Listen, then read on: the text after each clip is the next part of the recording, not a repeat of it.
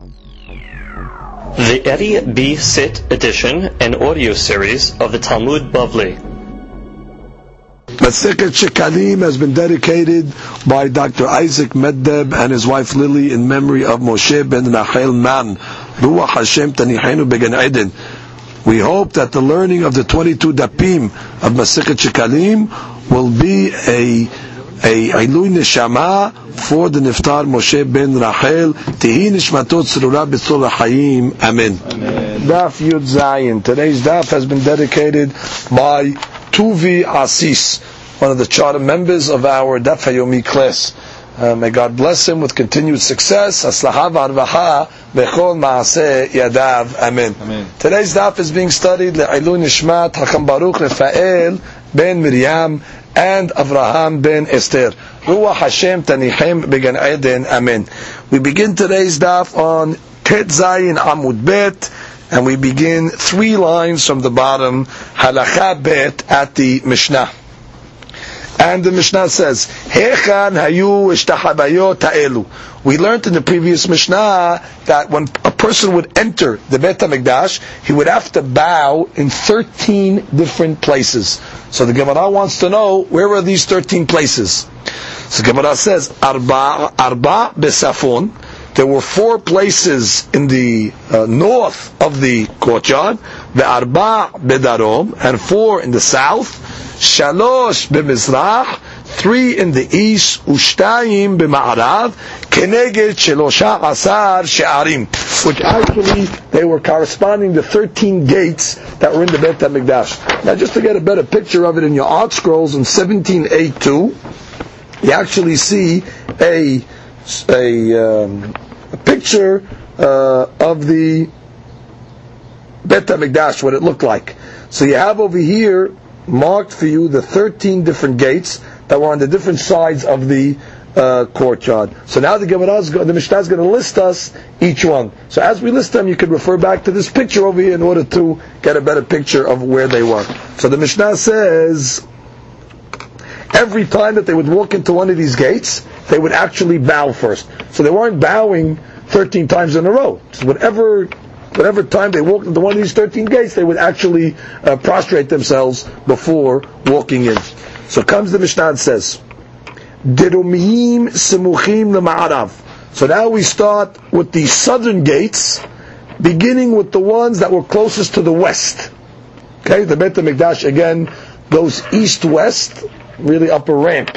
So now we're going to the southern wall, the westerly-most gate.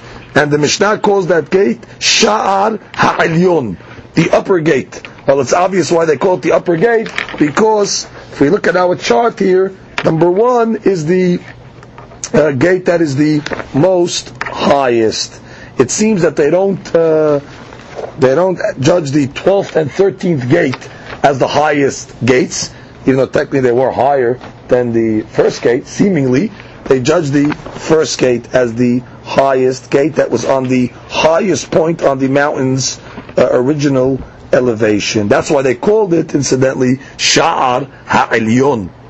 Sha'ar Hadelik. The gate next to it was called Sha'ar Hadelik, which literally means the kindling gate. We explained that was opened, a gate that led into the Lishkat Ha'etzim, which was the wood chamber. And they called it because it was that gate that they carried the wood through that gate in order to put it on the Mizbeach. So that's called Sha'ar HaDelek. The third gate was called Sha'ar HaBechorot.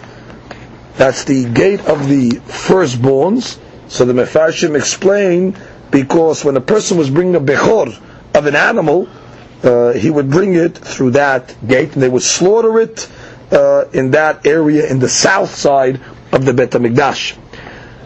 That's gate number 3. Gate number 4 was called Sha'ar HaMayim, water gate.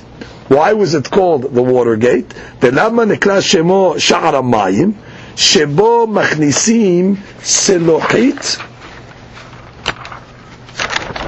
shel nisuch HaMayim behag. Remember, on Sukkot, they used to fulfill a mitzvah called Nisuch HaMayim, where they used to pour a jug of water on the Mizbeach. So they used to get the water, draw the water from Mayana Shilawah, they called it, and then they would bring it through this fourth gate. So since the water of the Such HaMayim was brought through that gate, it was called Sha'ar HaMayim. Rabbi Eliezer ben Yaakov Omer, Bo HaMayim Mefachim, that it was in that gate that the waters trickle, Ba'atidin Niyot Yotzin, Mitachat Miftan Habayit Mabayit.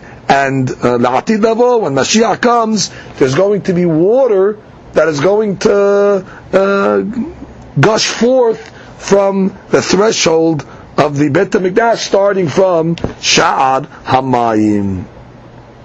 And the Gemara will elaborate on that water that is going to eventually come up from that gate. Le'ummatam, opposite the southern gates, Besafon, you had the northern side, Simuchim b'Ma'arav, again, the gate closest to the west was called Sha'ar Yechonya. Sha'ar Yechonya, the Gemara will explain why it was called that. If you remember, Yechonya was one of the kings, the last kings of Israel. Sha'ar HaKorban, okay, that was the next gate next to it. Sha'ar HaNashim, the gate of the Nashim, and Sha'ar HaShir, and the gate of song. So now the Gemara explains them to us. V'lama nikra shemo Sha'ar Yechonya. Why was the gate called the gate of Yechonya? Shebo yatsa Yechonya begaluto. When Yechonya was sent into exile in the times of Nebuchadnezzar, so before he left, he went back to the Bet HaMikdash in order to, so to speak, bid farewell to the Bet HaMikdash and get God's permission to leave into the exile. And it was in that gate that he left into the exile. So they called that gate Sha'ar Yechonya.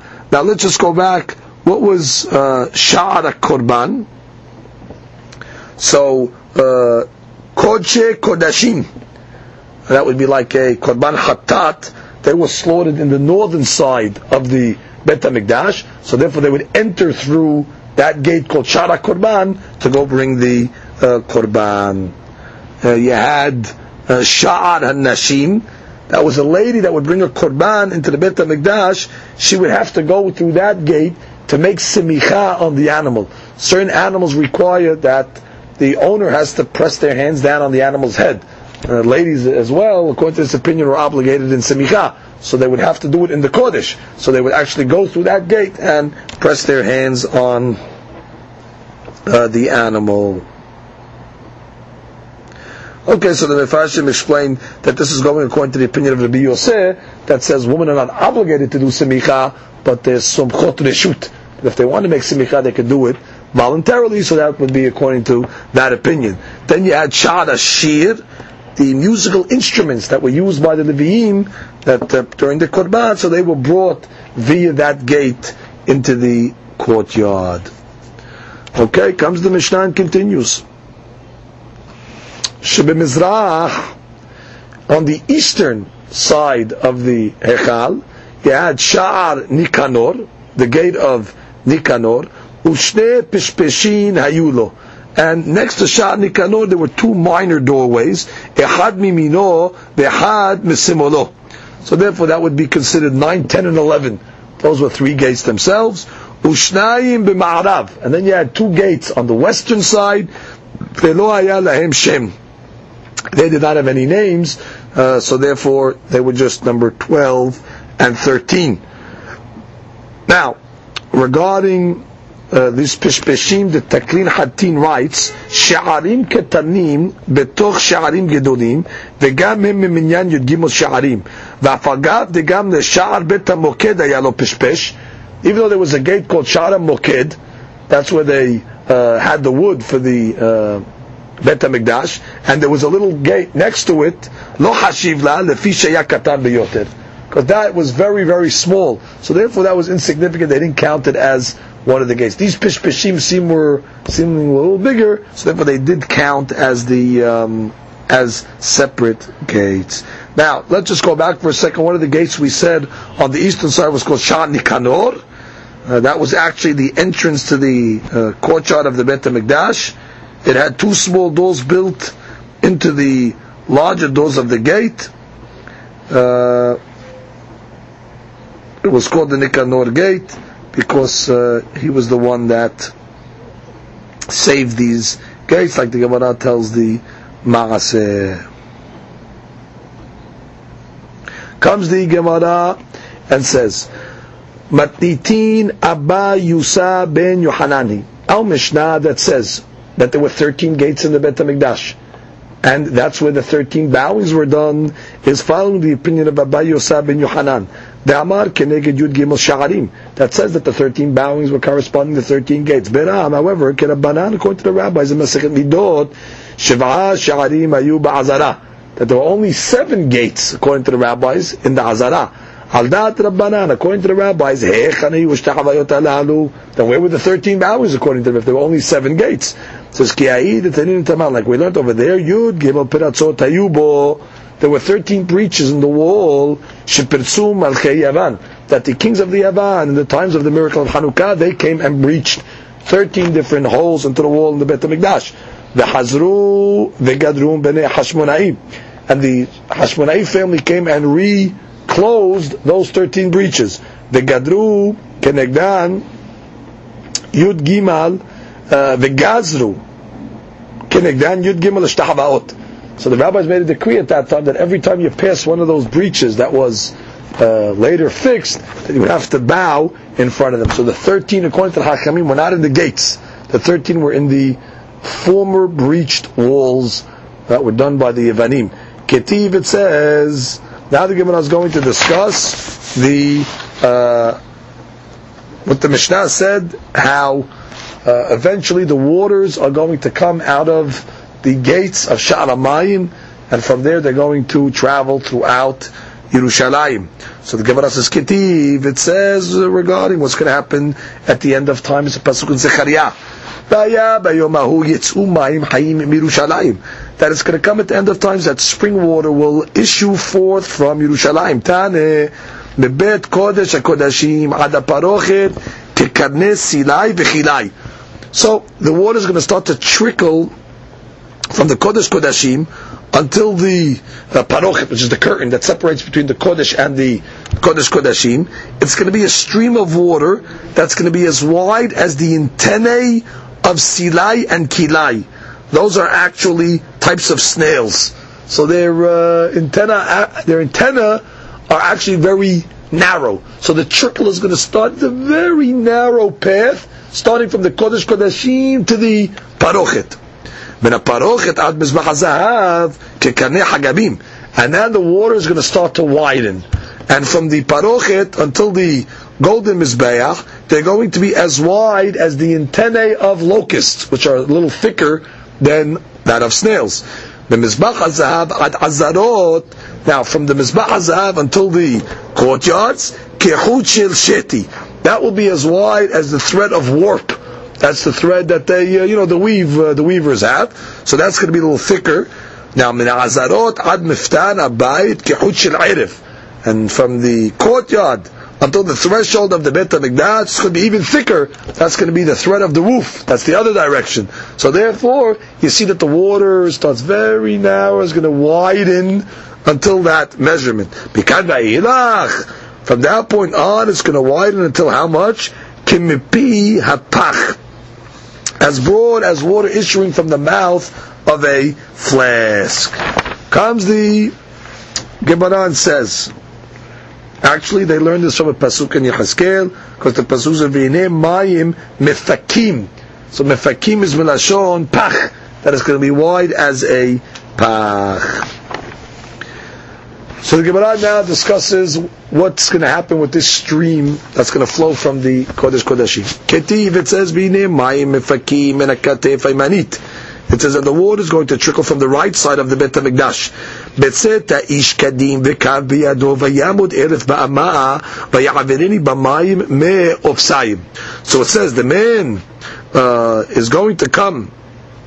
Betzet ha'ish kadim, the man who's left to the east, he's going to have a measuring stick in his hand, and he's going to measure 1,000 amot of water, and 1,000 amot of water are going to reach what's going to be called me'ofsayim, which literally means ankle waters, meaning ad karsuleh, which is it's going to reach ankles, meaning from the Kodesh Kodashim, 1,000 amma of that stream is going to be very shallow waters that are only going to measure up to the ankles. Okay, so it's going to be me karsulayim.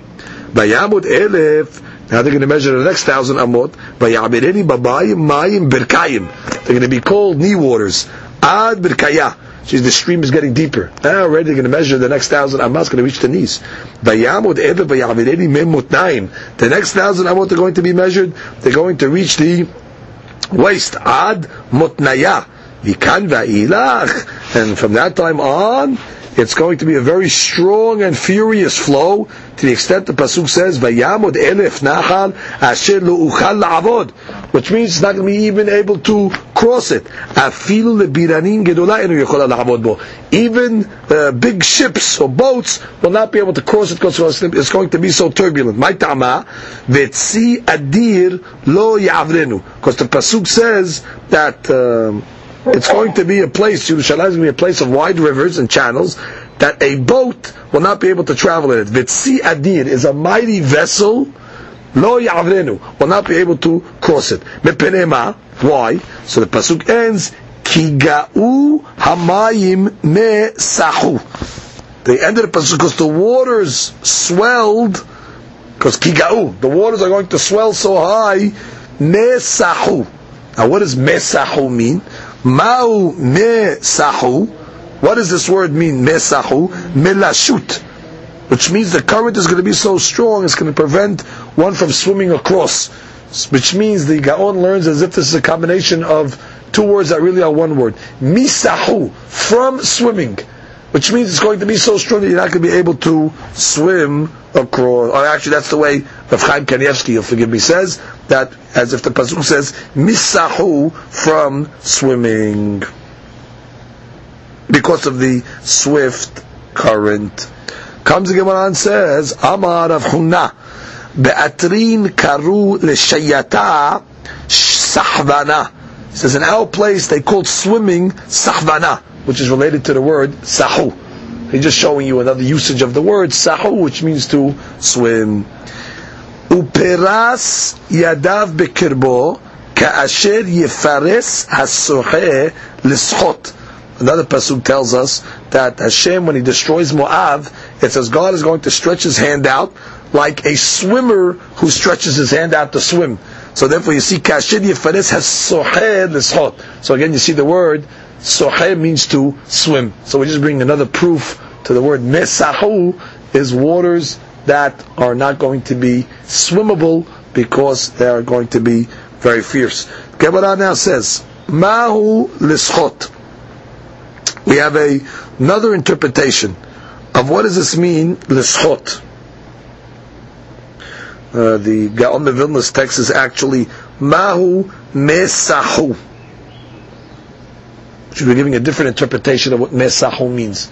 Till now we learned it means from swimming. But now the Gemara gives a different interpretation. Amar Rabbi Yosef be Rabbi Bun Ma'in de mitmalelin be'alma, which means sahu comes from siha, to converse or to talk, which means the water is going to be so great that it's going to be spoken about in the entire world. Everybody's going to talk about it. Wow, look at this water over here. Look how turbulent it is.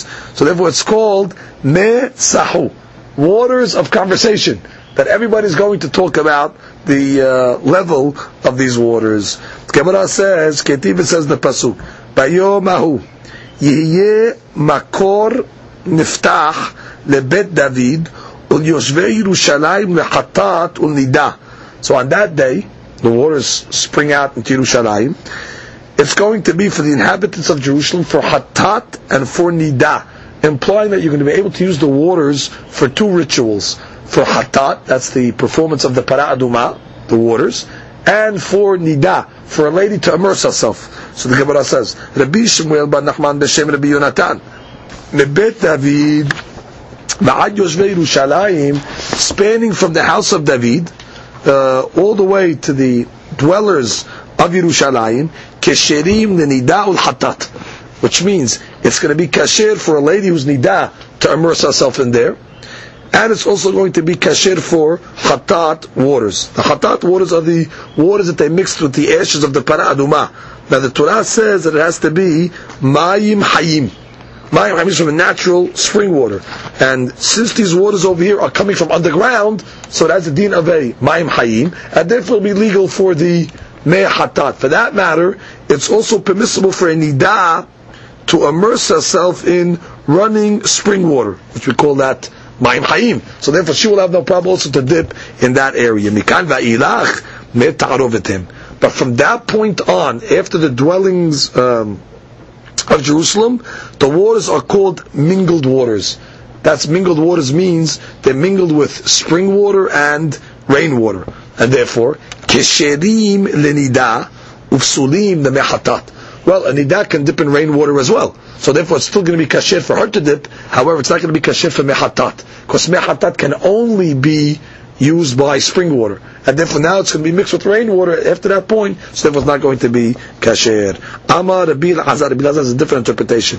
Mebet David ve'ad Yoshvei Yerushalayim, from the house of David until the inhabitants of Jerusalem, kesherim lenida ulhatat. Like we said, it'll be kasher for both the nidah to immerse and to use for mehatat because it's considered mayim hayim. Mikan va'ilach.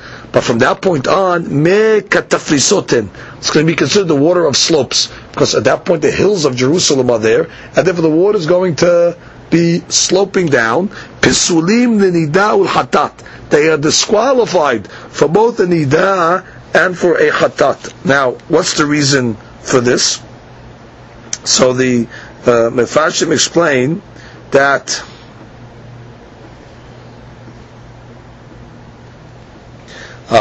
that even though, let's say from that point on, you're going to have meta'arovet, which is rainwater, and normally rainwater is keshera for a nidah, but the problem is that since you have the hills of Yerushalayim over there, the rainwater is moving. And the halakha says that rainwater is only keshera for a nidah when it's be'ashborin. Ashborin means when it's still. However, if it's moving, it's not keshera. Mem ma'ayan is keshera even if it's moving. So we're not worried about the moving of the mem ma'ayan. But after that point already with there's hills, so the water is not still, and there's rainwater in there. So therefore for nidah it's not keshera. Certainly it's not going to be keshera for hatat, because it can only be coming from mem ma'ayan. Comes the Gemara and continues. So basically we have a machloket. After the area of the dwelling of Yerushalayim, is it going to be kasher for nidah or not? According to the first opinion, yes. According to the second opinion, no. Gemara says, Ketiv, it says the pasuk, Vayomer Elai hamayim ha'ele yotzim ela gelila hakadmona. Pasuk says that these waters are going to go to the eastern Galilee. Where is this eastern Galilee? So the Gemara says, Ze yam shel samchu, which means the waters are going to reach the Sea of Samchu. What is that sea? So he explains here that the Sea of Samchu was a body of water known in ancient times as the Sea of Samachonutis, and sometimes as the waters of Merom, but more recently as Lake Hule, which is a lake located some 16 kilometers north of the Sea of Tiberias.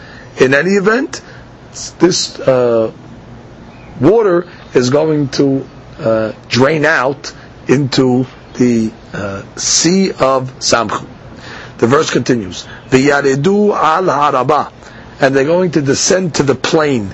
Ze yam shel Tiberia. That's referring to the Sea of Tiberia. That would be the Kinneret. Uba'u hayamma, and they're going to come to the sea. Ze yam melach. That's referring to the Dead Sea. El hayamma hamutzaim, to the expanding sea. Ze hayam agadol. This is referring to the Great Sea, which we would call the Mediterranean. Now the Gemara says, "Ve'lama nekra shemo mutzaim." Why do they call the Mediterranean the expanding sea? Keneged shte pa'amim sheyatza. It's referring to the two times that it overflowed its banks. Echad bedor Enosh, one time in the generation of Enosh, the generation worshipped Avodah Zarah. Ve'echad bedor Palaga, and then yet another time in the generation of Palaga that also the people worshipped Avodah Zarah. So both those generations, the Mediterranean overflowed and flooded those generations. It wasn't a flood like in the times of Noah.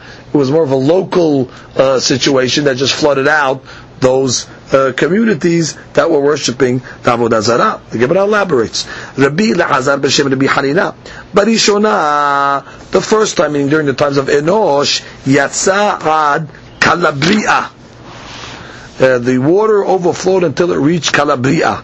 So he explains that's a region in the extreme southeastern part of the Italian peninsula on the heel of the boot of Italy. Okay, that was where it went. It's Calabria. Ubeshiniya yatsa ad kipe barbaria.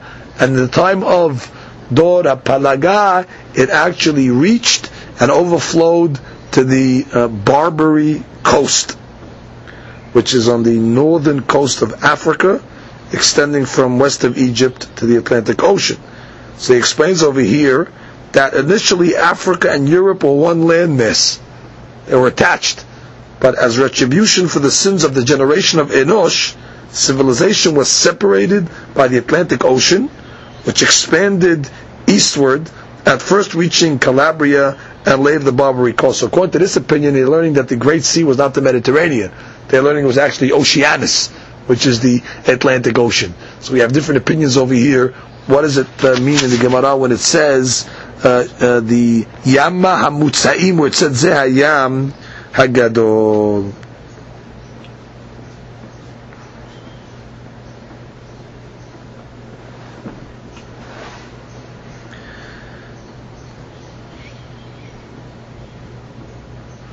In any event, that's the borders, how the sea overflowed actually twice. Comes the Gemara and says, Rabbi Acha b'shem Rabbi Hanina. Different view. Barishona yatsa ad kipe barbaria. The first time the sea overflowed, it was until it reached the Barbary coast. Bashiniya yatsa ad Akko v'ad Yafo. And the second time it overflowed until it reached Akko and Yafo, because the pasuk says ad po tabo velo tosif. Until here you shall reach and no further. So they're learning like from the pasuk that says ad po, as if it says ad Akko tabo. That you'll go until Akko velo tosif and not go further. Ufo yashit pigon galecha. Ufo, they're learning as if it says ad Yafo. And until Yafo, ashit pigon galecha, your waves will be flaunted, which means the sea expanded all the way until Akko and Yafo. So the Gemara says, Niha yama rabba v'yama demelcha. It says, I understand that you want to tell me that this water, the spring of water, is going to reach the Great Sea and the Dead Sea. Why? B'shvil l'matekan. In order to make their waters sweet. It seems those waters are salty. So the waters that are Beit HaMikdash are going to sweeten these waters. However, Yamad de Tiberia, Yamad de Samchu, those waters are sweet already. So why would these waters have to go into those waters? They're sweet already. Gemara says, Lerabot de Gatam. In order to increase their fish, it seems that there'll be more species of fish in these sweet waters now. Dichtiv be lemina tihye de Gatam. Literally, to its species will be their fish, meaning lemine minim tihye de Gatam. There's going to be a multitude of new species of fish in those waters as a result of the new influx of waters. And the Gemara shows us that there are certain areas that have many fish. Tani, Amar Rabban Shimon Gamliel, Ma'aseh she'alachti letzaidan. He says, one time I went to Sidon, ve'viu lefanai yoter mishlosh me'ot minei dagim b'tamchui echad.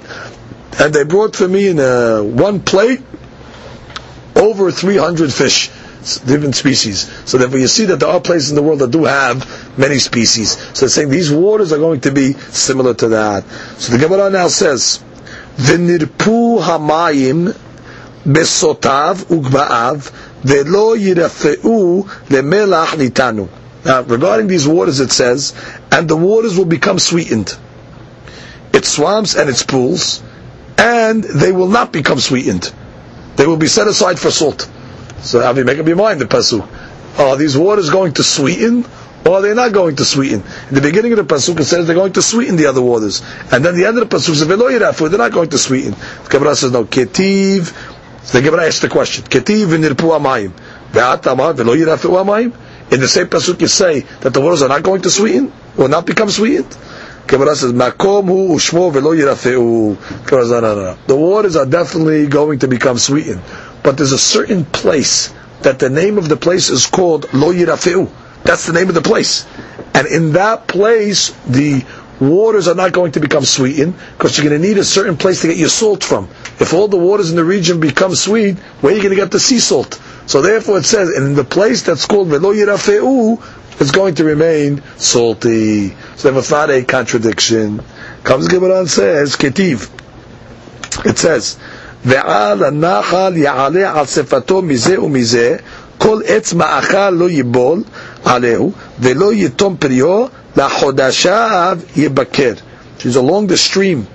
They will rise on its bank, on the side, that all types of food trees, its leaf will not wither, nor will its fruit give out by its mouth. It will yield a new crop, and it says it will yield a new crop by its months.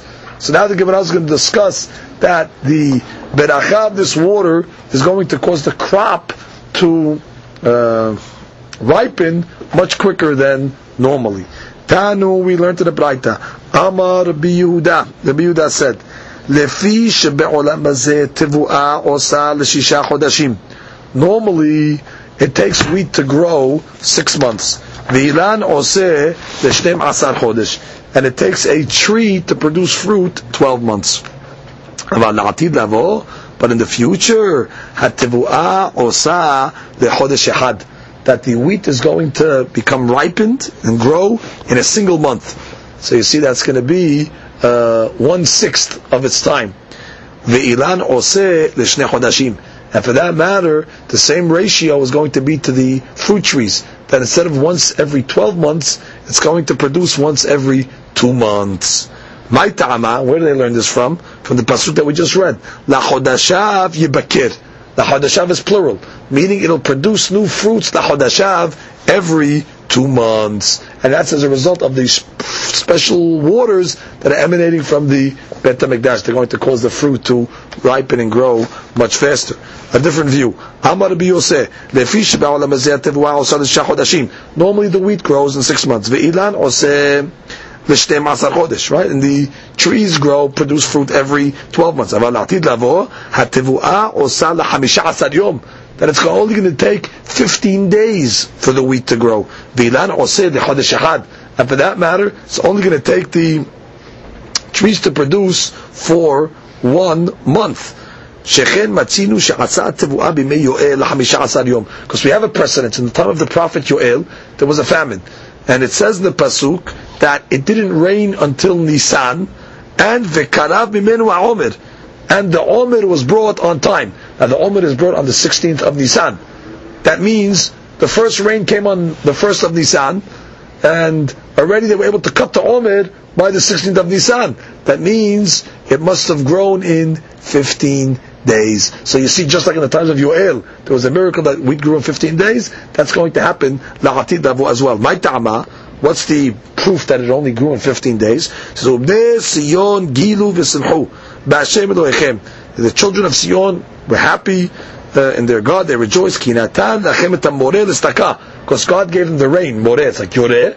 That's the first rains. V'yored lachem geshem moreh u'malkosh. Both rains, the strong rains and the soft rains of Yoreh Malkosh, Barishon, in the first month. And what does it say after that? That they were able to cut the Omer. So therefore we see that it grew in a miraculous time of only 15 days. Comes the Gemara and says now, Uma Mikayim Rabbi Yosef, Lahadashav Yibaker. Yeah, but what does it mean? We just learned the pasuk that says Lahodashav Yibaker. Lahodashav is plural. That it's going to take 2 months for fruit to produce, where he says it's going to only produce every month. It's going to produce. How does he learn the plurality of the pasuk la chodashav, which is mashma every 2 months? So the Gemara says bechol chodesh bechodesh yeh bevaker. La chodashav means not in 2 months, but every month, month after month, they are going to produce a new crop. And the pasuk continues, va'aleu letrufa. The leaves of the tree are going to be for healing.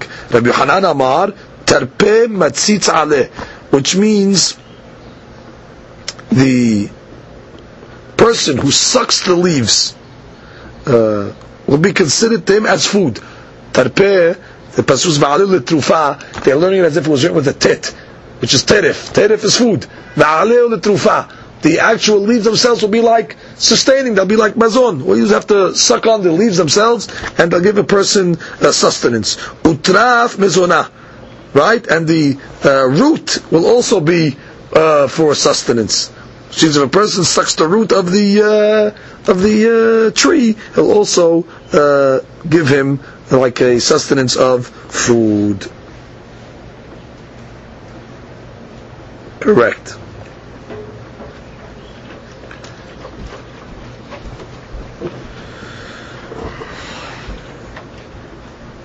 Comes the Gemara and says, Rabu Shmuel say, Had Amar lehatir peh shel ma'alan. One said that when you eat the leaf, it'll have the power to open up the upper mouth, which means the leaves will restore the appetite of those that had lost the desire to eat. Which means you're going to just suck on the leaves and it'll open up your appetite.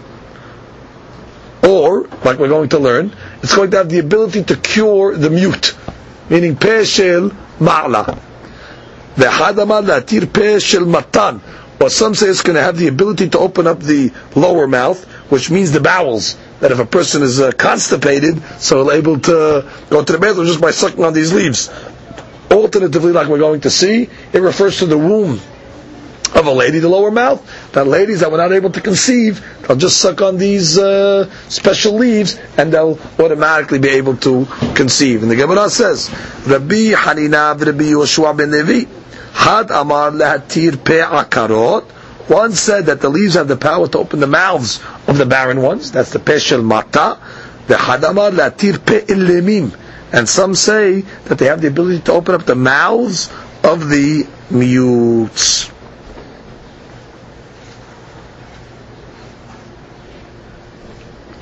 So obviously over here we have a mahloket.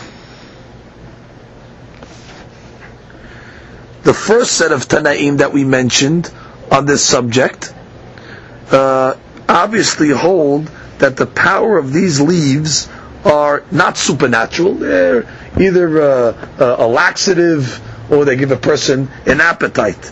Whereas according to these opinions over here, we see they actually have miraculous powers to them, that they also have the ability to cure mute people and also cause ladies to conceive. Comes the Gemara and continues. At Motze b'sha'a she'ala Nebuchadnezzar lekan. When Nebuchadnezzar entered and came to Eretz Yisrael, ba v'yashav lo bedofnei shel Antuchya. He came and stationed himself on the outskirts of a place called Antioch, which they explained that would be southern Turkey, the present day. V'yatzah Sanhedrin gedolah lekrato. So the great Sanhedrin came out to greet Nebuchadnezzar. V'amra lo, the Sanhedrin asked him, Higi azman habayit hazeh liharev? Has the time of the Bet HaMikdash come to be destroyed? Meaning, did you come to destroy the Bet HaMikdash? Amar lahen, oto she'emlachti alechem tenuhu li. The one that I appointed to be the king over you, I want you to hand him over to me. And I will go. So they went to Yehoiachin, Melech Yehuda. Again, he was one of the last kings to rule in Yehuda. Right? He was called Yehoiachin, also known as Yechoniah. He was the nephew of Tzidkiah HaMelech, the son of Yehoiakim. In any event, the rabbis of the Sanhedrin went to Yechoniah and they told him, Nebuchadnezzar ba'elach. Well, Nebuchadnezzar wants you. Kevan sheshama mehem kach. When he heard this, Natan maftechot shel Bet HaMikdash. He took the keys of the Bet HaMikdash with him. Ala legago shel Hechal. He went to the roof of the Hechal. Amar lefanav, and he said in front of Borei Olam, Rebbeinu shel Olam, Master of the universe, in the past we were faithful to you. והיו מפתחותיך מסורים לנו. And therefore you entrusted the keys of the Bet HaMikdash with us. עכשיו שאיננו נאמנים, but now it seems that we're not faithful anymore. הרי מפתחותיך מסורים לך. Your keys are hereby returned to you. Which means he threw the keys back up to HaKadosh Baruch Hu. Today we have a machloket on this. Had amar zerakan ve'od lo yardu. Some say he threw them up and they have not come down. Which means, as if God agreed to what he was saying. That it's time to give back the keys, and if the keys never landed. And one rabbi says, "V'had amar ba'a kimin yad untalatan miyado," that the likeness of a hand actually emerged from heaven and actually took back the keys, as if to say that the Jewish people do not deserve to serve in the Bet HaMikdash anymore. Kivan shira'u kol chorei Yehuda ken. Once all the noblemen of Yehuda saw that God's displeasure with the Jewish people and their service in the Bet HaMikdash, alu lerosh gagotehen v'naflu umetu. So they went up to their rooftops and they jumped off and died, committed suicide. Hadaw dichtiv. This is what is written. Masa geh zayon ma lach efo ki alit kulach legagot tishuot melea ir homiyah. Since the prophet says, a prophecy about the valley of vision, Yerushalayim. What has happened to you now that you have all ascended to the rooftops? You have been full of commotion, a tumultuous city, an exuberant town. Your slain are not victims of the sword, nor casualties of war. The valley of vision is referring to Yerushalayim, since all eyes used to be on Yerushalayim, Mesos Kol Haaretz. That's why it's called the valley of vision. Which means the pasuk is saying that the noble ones, they were not slain in battle or war, but they died by ascending to the roofs and committing suicide. The Gemara continues. Halakha Gimal Mishnah Yud Gimal Shulchanot Hayu BeMikdash. There were 13 tables in the Bet HaMikdash. Het Shel Shayish.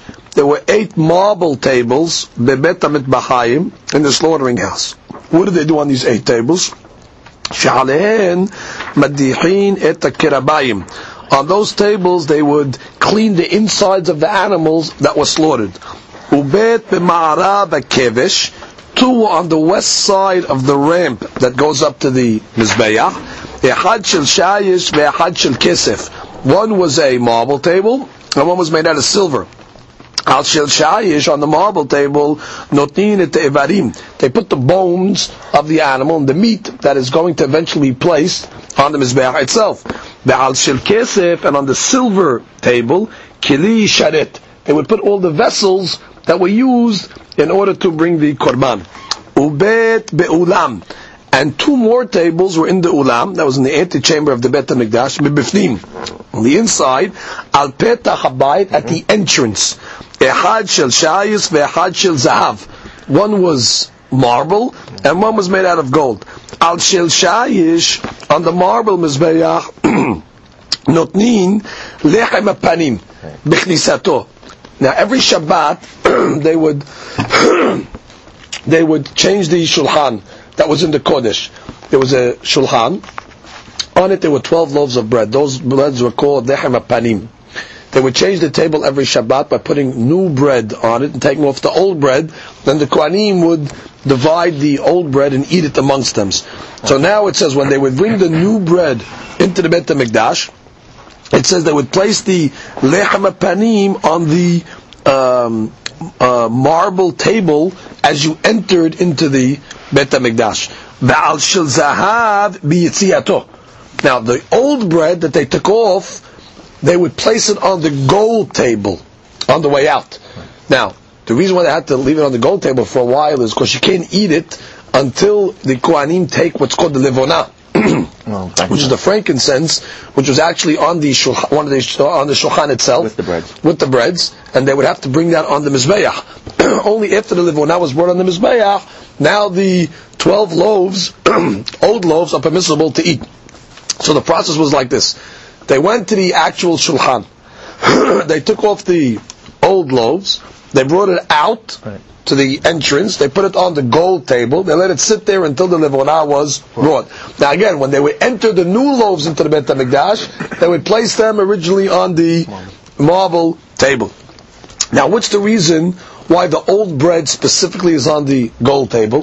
So it says, Shema'alim ba'kodesh velo meridim. Because the law is that when it comes to the things of Kedusha, you can only go up in Kedusha and you can't go down. Now the table that they were sitting on all week was a gold table. So when you take it off the gold table, you have to put it on a gold table. You can't take it from a gold table and put it on a marble table. You can't bring it down. Echad shel zahav mebifnim she'alav lechem hapanim tamid. The 13th table was actually the table of the lechem hapanim. That was inside the Hazarah of the Beit HaMikdash, or the Hechal of the Beit HaMikdash, where they actually had the lechem hapanim themselves. So this is the 13 tables that were in the Beit HaMikdash proper. Now let's read the Taklid Hatim. Taklid Hatim is stuff in the Mishnah. Sha'alein madichin et hakarabayim. Right, the 8 tables that were in the butcher house, slaughtering house, was the tables that were used for cleaning the insides of the animals. They also used to cut the meat on them. They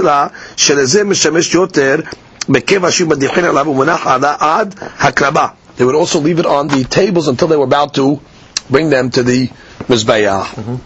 Al shel shayish. Now by the Mizbeach, on the west side of the Mizbeach, you had a table of marble. After they would cut the pieces up in their proper pieces, they would put it on the table until they were ready to bring it up the ramp to the Mizbeach.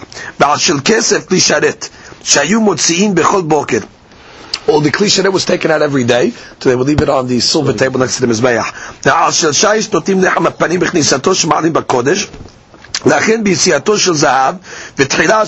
now, going into the Beit HaMikdash, also Ma'alim B'Kodesh. The new loaves were originally placed on marble, and then eventually upgraded to the gold table that was in the Beit HaMikdash. Now the Gemara analyzes. Tani, we learned Al Shel Kesef. Our Mishnah said that the new breads are placed on the marble table. However, in the Braita we have a different girsa, or different shita, I should say. The shita of the Braita is that the new breads were actually placed on kesef, were placed on a silver table. It still works with Ma'alim B'Kodesh, because still it went from silver to gold. So it comes that we have a mahloket between the Mishnah and the Braita. The new bread for the new week, was it put on a marble table originally, or was it put on a silver table? The Braita is going with the shita that says it was a silver table. So the Gemara says, when we skip the parentheses, Rabbi Yosef b'shem Rabbi Shemuel bar Rav Yitzchak Rav Hananya Mateba b'shem Rabbi Yohanan let kan shel kesef. He says no, the breads were not placed on kesef, on silver. Why? Mipnei shehu martiach. Because the silver conducts heat. The bread was hot when you brought it in. And therefore what's going to happen? You're going to put the hot bread, it's going to be put on the silver table, the silver's going to get hot, and that's going to cause the bread to spoil faster. But you place it on marble, so that would stop spoilage. So comes the Gemara and says, Lo chen תעני זה אחד מן הניסים שנעשו בבית המקדש, שכשם שהיו מניחים אותו חום, כך היו מוציאים אותו חום. Which means the Gemara is asking a question. We know one of the miracles in the Beit HaMikdash was that the lechem hapanim would stay hot and fresh. So if it's going to stay hot and fresh all week, so what are we worried about spoiling? What are you worried about putting it on the silver table and it's going to spoil? And how do we know that it stayed hot all week? Shne'emar lasum lechem ham biyom ilakeho. That when you took the lechem off, it was like when you placed it. Just like when you placed it, it was hot. So too when you took it off, it was hot. So what are you worried about putting it on a silver table that it's going to cause it to spoil? So the Gemara says, Rabbi Yoshua ben Levi amar en maskirin ma'aseh nisim. You don't rely on miracles, which means you still have to act in the normal way in that should happen. Gemara continues, Ba'un kume Rabbi Ilah. They asked the question in front of Rabbi Ilah. Lo haya sham lechem. Let's say they did not have, for some reason, new lechem hapanim. They didn't have a fresh batch of bread for the new coming week. They only had last week's bread. What's the question? Are you allowed to leave last week's bread on the table? Now the question is really like this, because by Sunday morning, once already it waits overnight, it becomes pasul. Because the lechem hapanim has to be eaten by Motzei Shabbat. The next morning already it becomes notar. So it's pasul. So this question really is, are you allowed to keep lechem pasul on the table? Because it does say that there should always be bread on the table, tamid. Or do we say, no, when we say lechem on the table, it means lechem kasher. But if it's pasul, no. So that's the question. Is it better to keep lechem pasul on the table or not? So the Gemara says, Amalon ketiv v'natatala shulchan lechem panim lefanai tamid. It says you have to put bread on the table always. Lechem panim afilu pasul. The Gemara says, even if it's pasul, it's better than nothing. Keep it on the table. So that's that halakha. The Gemara now says, Asara shulchanot asa Shlomo. Shlomo HaMelech, when he built the first Beit HaMikdash, he made 10 different tables. Tichtiv, Vayachas shulchanot asara. He made 10 tables. Vayanach b'hechal hamisha miyamin v'hamisha misimol. In the hechal he put 5 to the right and 5 to the left. Now, in temar, if you're going to say hamisha b'darom v'hamisha b'safon, now what does it mean right left? So if you're going to tell me he put 5 on the north wall and 5 on the south wall, how could that be? We know that the table can only be on the north side. So you can't tell me that he put 5 against the north wall and 5 against the south, because that's, or let's say, even better, let's say that he lined them up north-south, the shulchanot. Let's say he lined them across. Okay? So you're going to have 5 tables coming from the north wall, and then you're going to have at the midpoint 5 tables going to the south. So the 5 tables that are closer to the south are going to be considered pasul. You know, the 5 to the north, the first 5 tables are still considered on the north side. So therefore the Gemara says, "Shne'emar ve'et shulchan titen aseh la'asafon." Ma Talmud omar 5 miyamin ו5 משמאל, אלא 5 מימין שולחן של משה ו5 משמאלו. Meaning, you had Moshe's table in the middle, on the north side, and then 5 on one side, and 5 on the other side, but all on the north side going east-west. Right. Meaning you place the tables east-west, so it's all on the right side, meaning the north side, it's just Moshe's table in the middle. And the Gemara says, "Afapichen lo haya misader ela b'shel Moshe bilvad." But the table that they used to put the lechem hapanim was only Moshe's.